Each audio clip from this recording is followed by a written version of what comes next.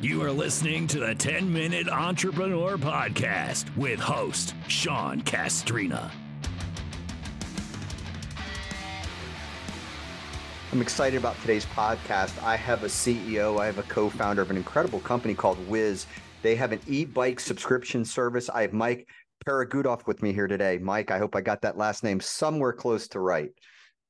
It was quite close. Yeah. Hey, Sean. Great to be here. Hey, okay. So you took $5 million and you did something pretty good with it. Yeah, we tried. We're quite a fresh company, just 18 months old, but growing fast. Yeah, and raised about actually 4.5 million in the last 18 months. That's pretty, it's, a lot of people raise that money. They don't know what to do with it. I mean, you all have, number one, it's a great business in general. I live in not a big town and I see bikes like sitting on like near corner posts everywhere, and it like runs right across my office now. It just sits there and it's gone, and then it's back, and then it's gone, and then it's back.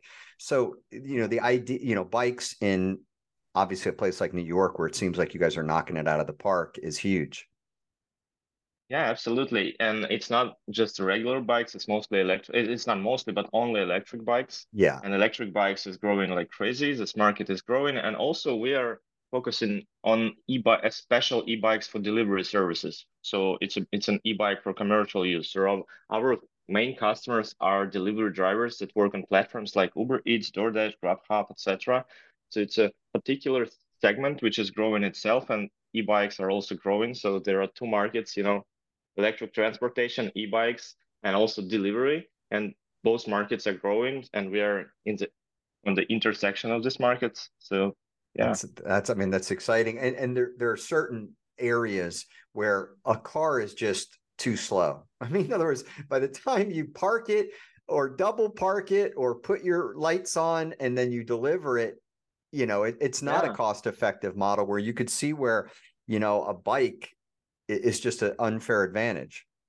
absolutely. And it's not only slow, it's also inefficient and expensive. Imagine like 70% of US food deliveries made by cars, like four wheels, gasoline cars that deliver like, I don't know, a slice of pizza or a burrito or something like that. It just doesn't make any sense. 80% of the rest of the car is empty. Yeah, absolutely. I would say not 80, but even more. So we see this gap in efficiency in this delivery space, and only DoorDash and Uber Eats, they deliver more than 2 billion orders annually, $2 billion, and 70% of that by cars.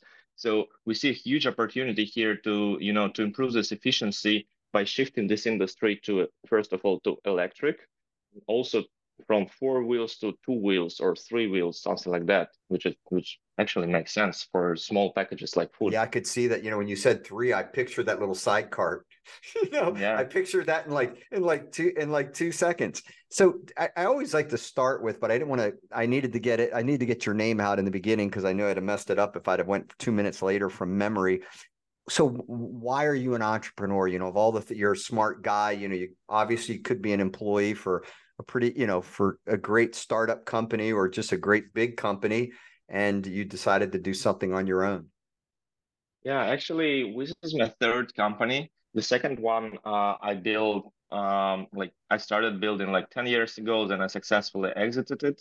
And so it was a great success for me. And the second company I failed successfully. So this one is the third attempt. So I have both, success and failure in this entrepreneurship experience. And speaking of like on how I got there, I'm being honest, I never thought about being an entrepreneur when I was a child or something like that. I was thinking about, I don't know, like corporate career or something like that. Being honest, when I was young, I was not thinking a lot about, professional development or something like that. But I think environment and community and people we talk to and, work with and are surrounded with, this is the main thing in our lives. And I was lucky at some point to get into community of startup entrepreneurs, and I was working in one of these startups. So this was my first job. I was a fifth employee in a startup, and then the startup successfully grew and was sold. And I was like, oh wow, I know the founder, he's a great guy, but I think I can try to do the same. And that's how I started. You say that, and I like that because I always share on the show, if there's any one thing you can do, like, if you want to be an entrepreneur, the number one thing is go work for a startup. Like, Yeah, forget, absolutely. I don't care if it's Stanford Business School. I don't care if it's hard. I don't care what it is. If you can work for a solid startup, typically one that has some venture capital, because it's you got a little bit of a runway there. You're going to be able to do some iterations, make some pivots. But in that situation, you'll learn more in that situation than any educational environment I could possibly imagine. No, 100%. And that's exactly the same advice that I give to younger guys who ask like how to start, because I always say if you're not a Mark Zuckerberg who started Facebook at 20, then you should go to a startup and you should be as close to founder as it possible, learn from him or from her, and then, just simply repeat it. That's how I did it. Yeah, exactly. I mean, being mentored, being in that close proximity, because you're going to see decisions that works, decisions that didn't work, and you don't have to pay for any of that advice. You get the firsthand see. I always tell, people, under 30, learning how to run a meeting is, Yeah. it's something you don't learn that in college. Like, how do you run a contentious meeting? How do you run a meeting where ideas are coming, flying at you, people that are older than you? How do you politely listen to them, but not take their idea, but yet keep them on board? There's a nuance to those type of things. No, absolutely. And this guy, first founder, I was working at startup with. I learned like everything from him, and he even didn't know that he was just close to me. He didn't teach me something. He was just working, and I was constantly learning. And he's a close friend of mine, by the way, an investor in my current company. So, and I mean, yeah, I learned everything: communications, negotiations, hiring, firing, everything. Like, Yeah, and uh, the thing that people don't realize sometimes is that great entrepreneurs are an open book, because they don't feel like you are going to take their idea. I mean, the really good ones don't care. They know they're an outlier. There's a level of bravado, confidence. They genuinely love to help and mentor and all of that, because they do believe what they're doing they're an outlier. They're talented.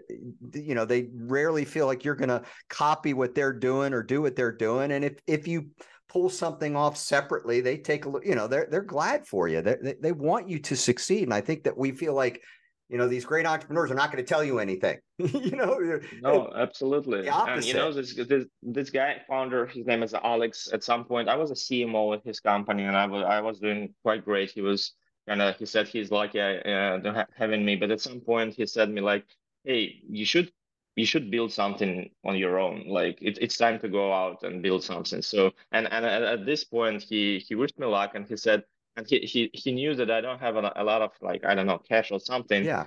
to build it. So he said, I can pay you half of a salary for a year. You will help us like, I don't know, 2 hours per week and build something on your own. And that's it. And so he helped a lot. And but that's what great mentors do.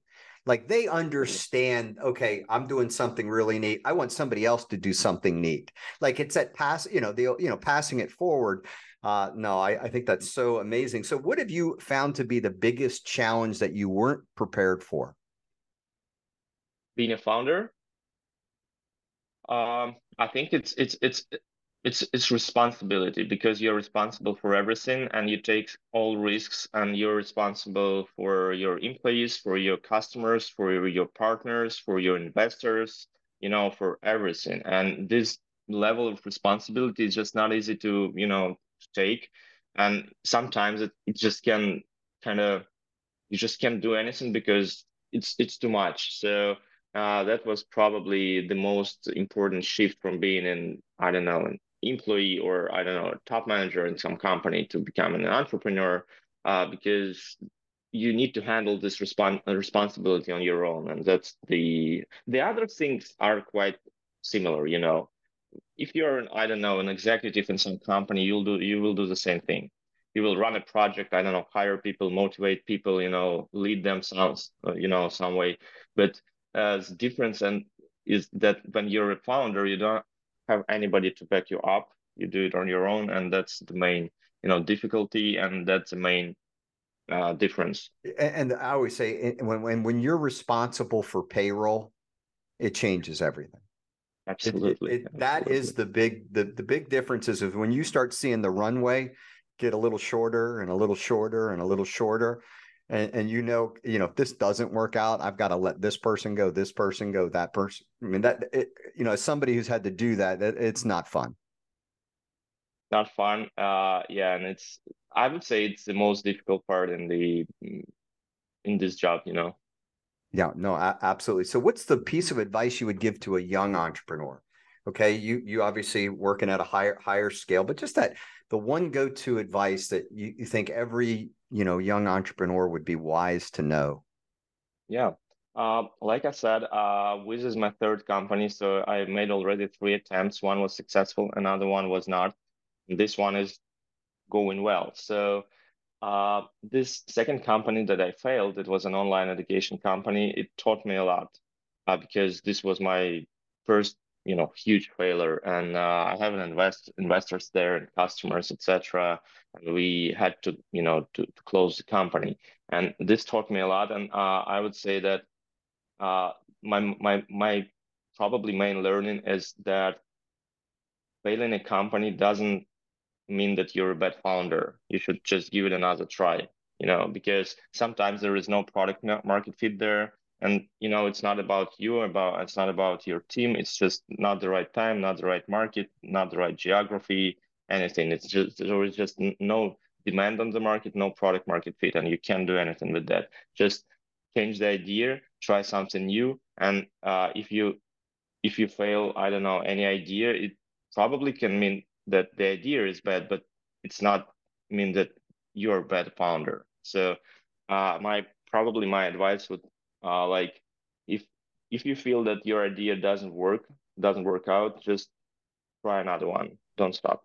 No, I love that because if you look at the statistics, it's typically the person that has tried it multiple times and ends up being the best, the best entrepreneur. You just don't ever hear about the failures, along the way because you always learn something in it. Even, I had something that bombed in the last year that I felt like for sure was going to be good. But I tell you what the difference is now, 25 years later, I knew when it was bad and I knew I cut the strings early.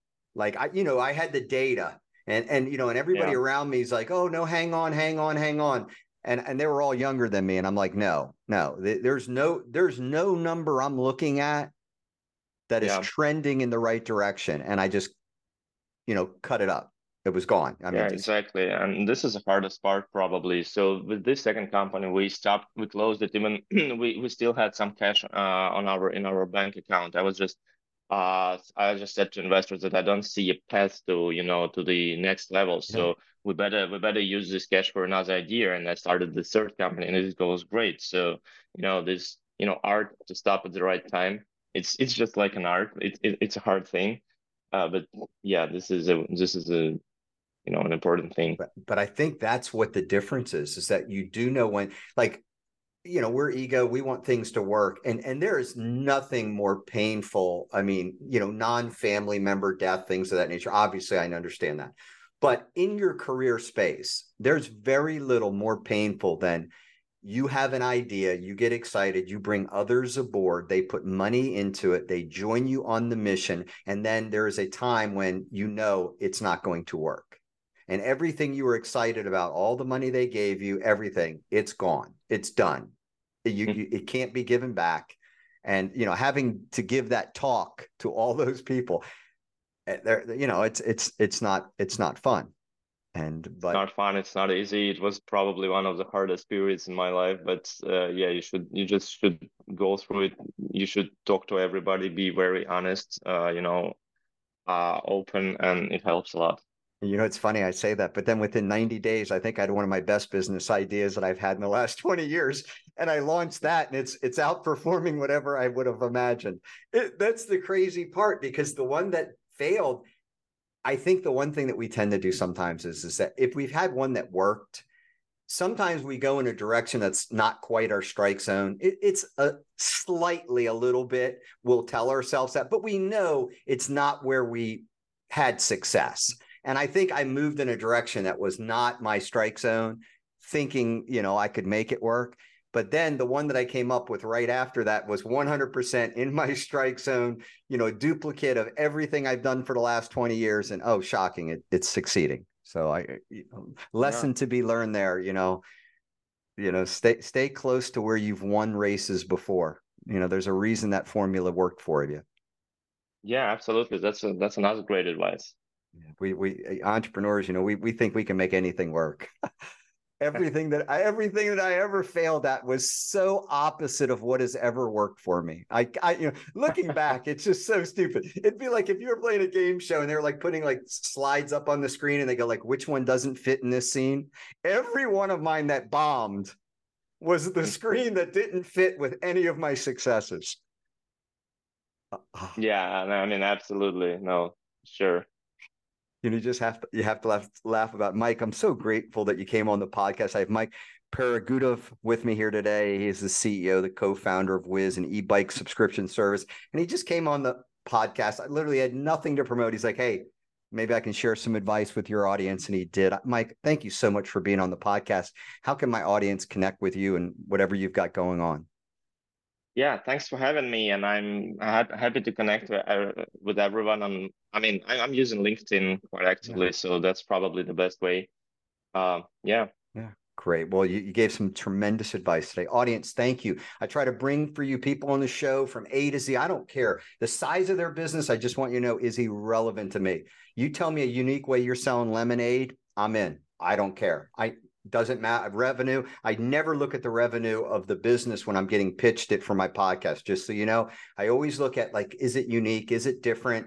How, what's the age of the person doing it? I mean, when I hear a 12-year-old built a cookie business, okay, you got my attention. I'm impressed. You did $1 million, where if you're 30 and you did 10 million, I'm still not as impressed as the 12-year-old who did 1 million. So pitch me, to be on the show. I'd love, I'm always looking for entrepreneurs. And so thank you so much for listening. The podcast is brought to you by Gig Strategic, the best digital marketing company. I know that because I use them. And I know that in the 2 most difficult months of our year for one of my companies, 2008, we had over 30% growth. So they're fantastic. Thank you for listening, and we will talk again soon.